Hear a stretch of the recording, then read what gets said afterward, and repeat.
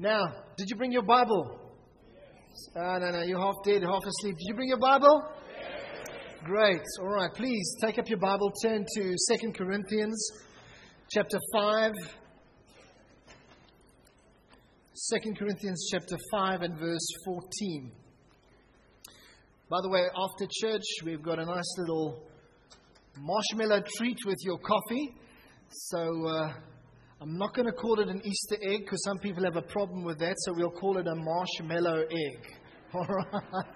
So, but if you sneak out before the prayer, we've got CCTV cameras and we're not going to give you an Easter egg, a marshmallow egg. All right. Talking this morning about living for the one who died and rose again for you. If you're taking notes, you can write that down. Living for the one who died and rose again for you. Interesting passage of Scripture. 2 Corinthians 5, looking at verse 14. It says, "For the love of Christ constrains us, because we judge thus, that if one died for all, then all died. And he died for all, that those who live should no longer live for themselves." Take note of that. Those who live should no longer live for themselves, but for him who died for them and rose again. Therefore, from now on, we regard no one according to the flesh. Even though we have known Christ according to the flesh, yet now we know him thus no longer. Verse 17. Therefore, if anyone is in Christ, he is a new creation. Old things have passed away. Behold, all things have become new. Now all things are of God, who has reconciled us to him through Jesus Christ, and has given us the ministry of reconciliation. That is, that God was in Christ, reconciling the world to himself, not imputing their trespasses to them, and has committed to us the word of reconciliation. Therefore we are, what's that word? Ambassadors. Therefore we are ambassadors for Christ, as though God were pleading through us. We implore you on Christ's behalf, be reconciled to God. Praise God for roughly about 25 people on Friday that prayed a prayer of salvation. It says, be reconciled to God. For he, the Father, made him, Jesus, who knew no sin, to be sin for us, that he might become the righteousness of God. We had a person resign from the church a couple of months ago, and one of the things that they took issue with was the song that we say, he became sin who knew no sin. So you can't possibly sing that. That's not scriptural. Well, the Bible says he made him who knew no sin to be sin for us. Amazing. People can get hung up on crazy little things. The fact is, Jesus became sin so that we could become the righteousness of God. That's why Father had to turn his face, had to, for a moment, forsake his Son, so to speak, because of that massive sin factor that was present. Now, 4 aspects that I'd like to touch on in these 20 minutes that we have. Number 1, don't live for yourself. Live for Jesus. The scripture says those who live should no longer live for themselves, but for him who died for them and rose again. Have you ever seen a person that really gets thoroughly and truly converted? They really get born again. And if you look at their life prior to them really giving their lives to Jesus, you see a lot of self-focus. You see a lot of determination just to get somewhere, be something, have tremendous material possessions. You see a tremendous drivenness, and you see a living for themselves. Sometimes they don't even live for their wife. They don't even live for their kids. They live obsessed with being successful in their own career and driven in that sense. But you know, that same person can then find Jesus Christ and be converted. And pretty soon, if there is a real genuine conversion, a real genuine receiving of Jesus into their lives, you begin to notice a change in the way that person lives. Suddenly, they begin to be more aware of not success, but significance.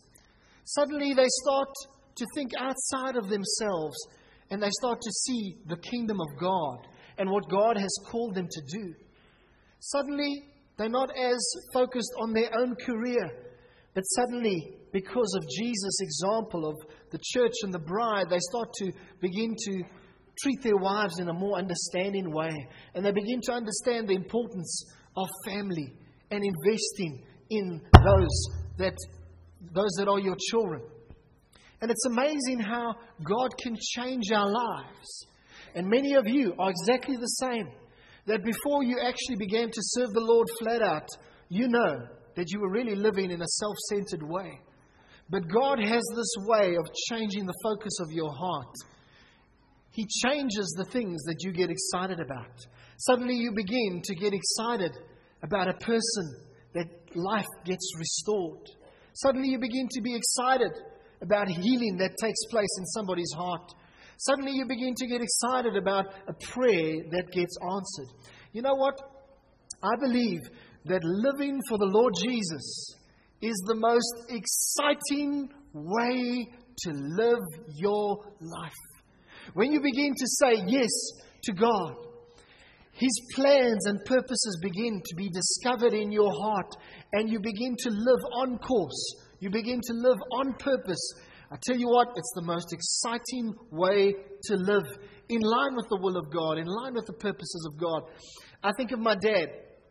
At the age of 18, he was on an Easter camp. Interesting, Easter camp. And he made a commitment of his life to the Lord at 18. Although he had grown up in a Christian home, it was only at 18 that he really got born again and converted, so to speak. But you know what? Then his life began to change. Suddenly he began to sense that God was stirring his heart with a destiny that he had never known of before. He began to sense the call of God on his life, and he began to give himself to living for the Lord Jesus Christ. And as I think back on my dad's life, he passed away in 97, but I think in that space of time that he had, he lived for God. He poured out his life like nothing else. I tell you, and he actually said that he wanted to burn out for Jesus. And in a sense, maybe that wasn't the best prayer to pray, but he lived his life poured out as a drink offering. His life began to be exciting when he said yes to the purposes of God. I sometimes remember I asked my dad, and I said, Dad, what did you have in mind when you started serving the Lord and pastoring that little church, Hatfield Baptist Church? And he said, you know what? He thought that maybe it could grow to a few hundred people. And then perhaps after a number of years, he would go to another congregation. And maybe it could grow to a few hundred, 300 people or 400 people. And he said maybe he could do that 3 or 4 times in his life. Well, you know what? God had a more exciting plan. God used him to raise up a body of 6,000 believers, impacting the nation through television. God used him as a pioneer of renewal in South Africa. But it's only as he began to live for God that these exciting things began to happen and develop. I believe that if you're living on track with God, your life is exciting. I can honestly say that from a young age, I began to live for God. It was even at about the age of 6, I began to sense that God had called me to be a pastor. As a young chokaki, I began to sense it. And as I have been following the Lord throughout my life, I can honestly say it is exciting.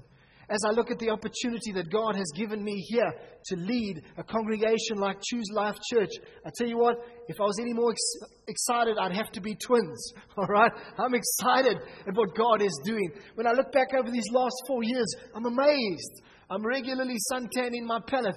Like, what? God, this is incredible. And this is only the beginning. It's so exciting to follow God. It's so exciting to be living for Him. 1 Corinthians 6:19 says, "You are not your own, for you were bought at a price.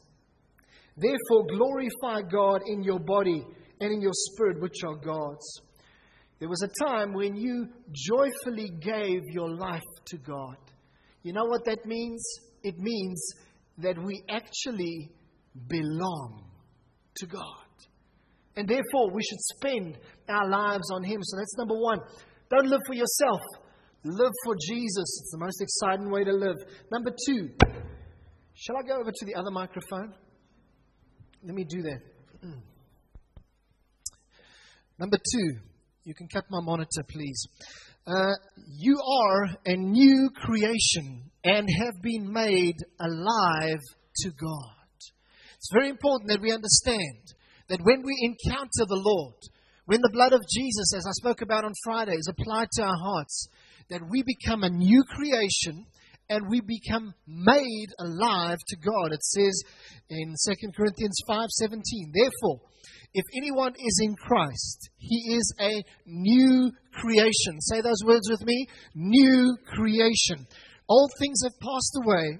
Behold, all things have become new. Now, new creation does not mean renovated. New creation does not mean refurbished. New creation means new existence. It means a whole new event, a whole recreating that takes place. Now, for example, you take an old house. It's amazing what you can do, and you can renovate an old house and get those wooden floors all sanded down, and you can make an old house look renovated, and it can look very new in that sense. But the basic structure still remains there.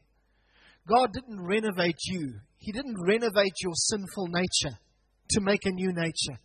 God created a new beginning in you. He placed a new spirit within you. That's what the Bible says. And so you're not renovated, you're a new creation. When Jesus Christ comes into your life, you're a new creation. Now, Romans 6 verse 4, I'll just read it. It says, "Therefore, we were buried with Him," Jesus, "through baptism into death, that just as Christ was raised from the dead by the glory of the Father, even so we should walk in newness of life." I'm talking about being a new creation. I'm talking about being alive to God. This scripture, Romans 6:4, says this, that as we go through baptism, which is, by the way, the ultimate identification with the Lord Jesus Christ's death and resurrection. It says, when we go through baptism, we rise up to newness of life. I believe that there's probably still people here today, you haven't been baptized. And maybe you're waiting for the handwriting on a wall to appear, or you're waiting for some dove to drop a message out of heaven. Well, the Holy Spirit has spoken through the Word of God. And the Bible says that we need to be baptized. I want to encourage you, if you've never been baptized, if Jesus Christ is the Lord of your life, you need to. That is the ultimate way in which you can identify with the death, burial, and resurrection. But what does it say? We've been resurrected to newness of life. How many of you can think back to when you first became born again, and you can honestly say there was a newness that came into your heart, into your spirit? Raise your hand if you can identify with that. Praise God. Oftentimes also, I've had people tell me that when they get baptized, when they come up out of the water, there is like a newness. They feel so clean. They feel like I never want to sin again. I just want to please God. And so this act of obedience in terms of baptism results in newness of life. Romans 6 verse 11, which is related to this as well. It says, "Likewise you also count yourselves to be dead indeed to sin, but alive to God. Would you say those three words? Alive to God. We must count ourselves as being alive to God in Christ Jesus our Lord. You see, this is what happens. When Jesus comes into your life, He brings spiritual vitality right in. He makes you a new creation, and He brings His spiritual life right into you. You know what? I love it when we worship God together here as a congregation. To me, we have wonderful times of praise and worship. And you know what I love to see is when people are expressing their worship with their faces, with their voices, with their hands, with clapping. And then you get some other people who stand there. I am free to run. I am free to live for you. I am free. And I'm thinking, Lord, I'm trying to be patient with these people, but God, put your fire in them, Lord. Let them wake up. Because if the life of God is within you, you can't just stand there half dead as if you're in this mortuary. I tell you what, if the life of God is within you, you begin to praise and worship in a way that is vibrant and exciting and alive, and the joy of God is in your heart. The newness of life is within you. And then you really sing out, I am free to run. You sing it out because the life of God is within you. I want to challenge a few of you that stand there very, very seriously. And I want to say that the life of God is within you. You have His life, His nature, and His ability. Don't let hindrances of the past or maybe you were taught to just be conservative. Just be conservative, you know. Just be quiet or just behave yourself. Or church is a very serious thing. Well, it is very serious business, but at the same time, it should be a time of the abundant joy of the Lord. When we come together here, this is celebration time. And so you're a new creation. You have been made alive to God. So let's display that aliveness. Number 3, you are an ambassador of reconciliation. You're an ambassador of reconciliation. Now, 2 Corinthians 5 and verse 20 says, Now then, we are ambassadors for Christ, as though God were pleading through us. We implore you on Christ's behalf, be reconciled to God. Now, the definition of an ambassador is an official representative on behalf of one country to another. To apply that to our situation, we are Christ's ambassadors, sent with His message of reconciliation to the world. Now think of how do ambassadors conduct themselves. They conduct themselves in keeping with the country or the kingdom that they represent. If you have an ambassador, let's say a South African ambassador to, let's say, America, if that person goes and stands in front of the media and just shouts off their mouth and makes crazy comments, they will be taken off their duties because they have to speak in keeping with the kingdom. They have to conduct themselves and behave themselves in keeping with the kingdom. Also, what's wonderful is the ambassadors get the provision of the kingdom of God.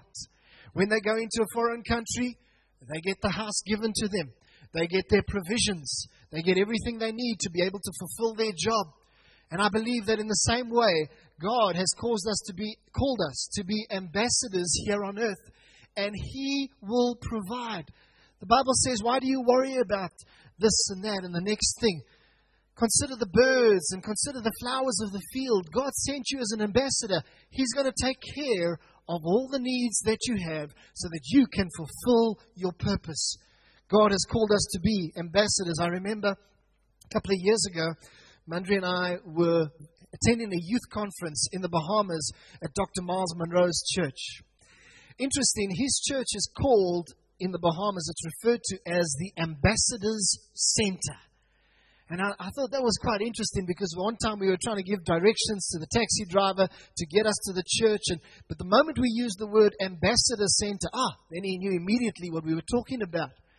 And Miles has, in an amazing way, he's gotten his people to understand this thing of being ambassadors for the Lord Jesus Christ. But it's ambassadors for what purpose? It's ambassadors for reconciliation. I want to remind you that the Lord Jesus has given you this beautiful ministry of reconciliation. Reconciling people to God. It's the ministry that you and I have been given. We need to take ownership and realize that the way in which we live our lives can be influential to seeing others drawn into the kingdom of God. Just a little example is that on Friday afterwards, my wife went after church, went to Pick and Pay, and asked the lady behind the till, hey, so what time are you working until? She said, no, till 8 o'clock tonight. Mandri felt sorry for them. She said, sure, really? On Good Friday, you're working till 8 o'clock at night? And she said, yes, with a big sort of sad face. And so my wife took 4 lunch bars off of the sweets counter there, and she said, here we go, and gave to each of the 4 cashiers and said, enjoy your day, and remember, Jesus loves you. What was my wife doing? She was just simply, in a simple way, being an ambassador of reconciliation. And at Choose Life Church, our motto is helping people know Jesus. And sometimes we always say this thing of let your life speak, let your life speak. And that's so true. But you know what, sir, ma'am? Sometimes you've got to let your mouth speak. Because there was historically a thing of Bible punching. And eventually there was a reaction towards that and a seeker sensitivity. And now people almost only want to say, well, my life must just speak. My life must just speak. Yes, that's very true. But sometimes your mouth needs to speak. And you know what? God says He'll put words in your mouth. You don't even really know exactly what to say. But just tell people what the Lord Jesus has done in your life. That's the best thing. You might not know all these fancy scriptures and so on. But just tell people what Jesus means to you. Lastly, number 4. We are the righteousness of God. And in verse 21 of 2 Corinthians 5, it says, For he made him who knew no sin to be sin for us, that we might become the righteousness of God in him. See that? It says that we might become. I want to tell you, when Jesus Christ came into your life, you became the righteousness of God. Now, some people who've got a false sense of humility will not be able to say those words. They will not be able to say, I am the righteousness of God. But you know what? You actually need to come in line with the Word of God, which says, I am the righteousness of God. What happens is this. When we put our faith in the Lord Jesus Christ, an exchange takes place. His righteousness for our sin. That is actually the atonement. This exchange takes place the moment you receive Jesus Christ into your life. He takes your sin, removes it from you. Removes it as far as the east is from the west. And in place of your sin, He places righteousness in you, upon you, over you, through you, all around you, whatever you want to say it. He places His righteousness upon you. And that's why you and I can say, in humility, in dependence on God, that we are the righteousness of God. We need to stop seeing ourselves as messed up and dirty and so on, because God says you are the righteousness of God. Now, usually when people barter, you exchange things of similar value. But when God did this transaction with us, He exchanged His immeasurable righteousness for our worthless sin. Isn't God good? Isn't God good? So we've been talking this morning. Number 1, don't live for yourself. Live for Jesus. Number 2, You're a new creation and have been made alive to God. Number 3, you're an ambassador of reconciliation. Number 4, we are the righteousness of God. Let's bow our heads as we pray. Heavenly Father, we thank you for a special and an anointed Easter weekend that we've been able to enjoy. And once again, we just say, thank you, Father, that you sent Jesus. And we say, thank you, Jesus, that you came to give your life for each one of us. Lord, as a result of that, we want to live for you. We want to live for you. We don't want to live for ourselves, but we want to live for the honor and the glory of the name of the Lord Jesus Christ. And Lord, we just say we love you. Now I speak out the prayer of Jabez over everyone. I say, oh God, that you would bless us indeed and enlarge our territory. That your hand would be with us and upon us. That you would keep us from evil. That we would not cause pain. In Jesus' name. Amen. Amen. God bless you, everybody. You're free to go. Enjoy a couple.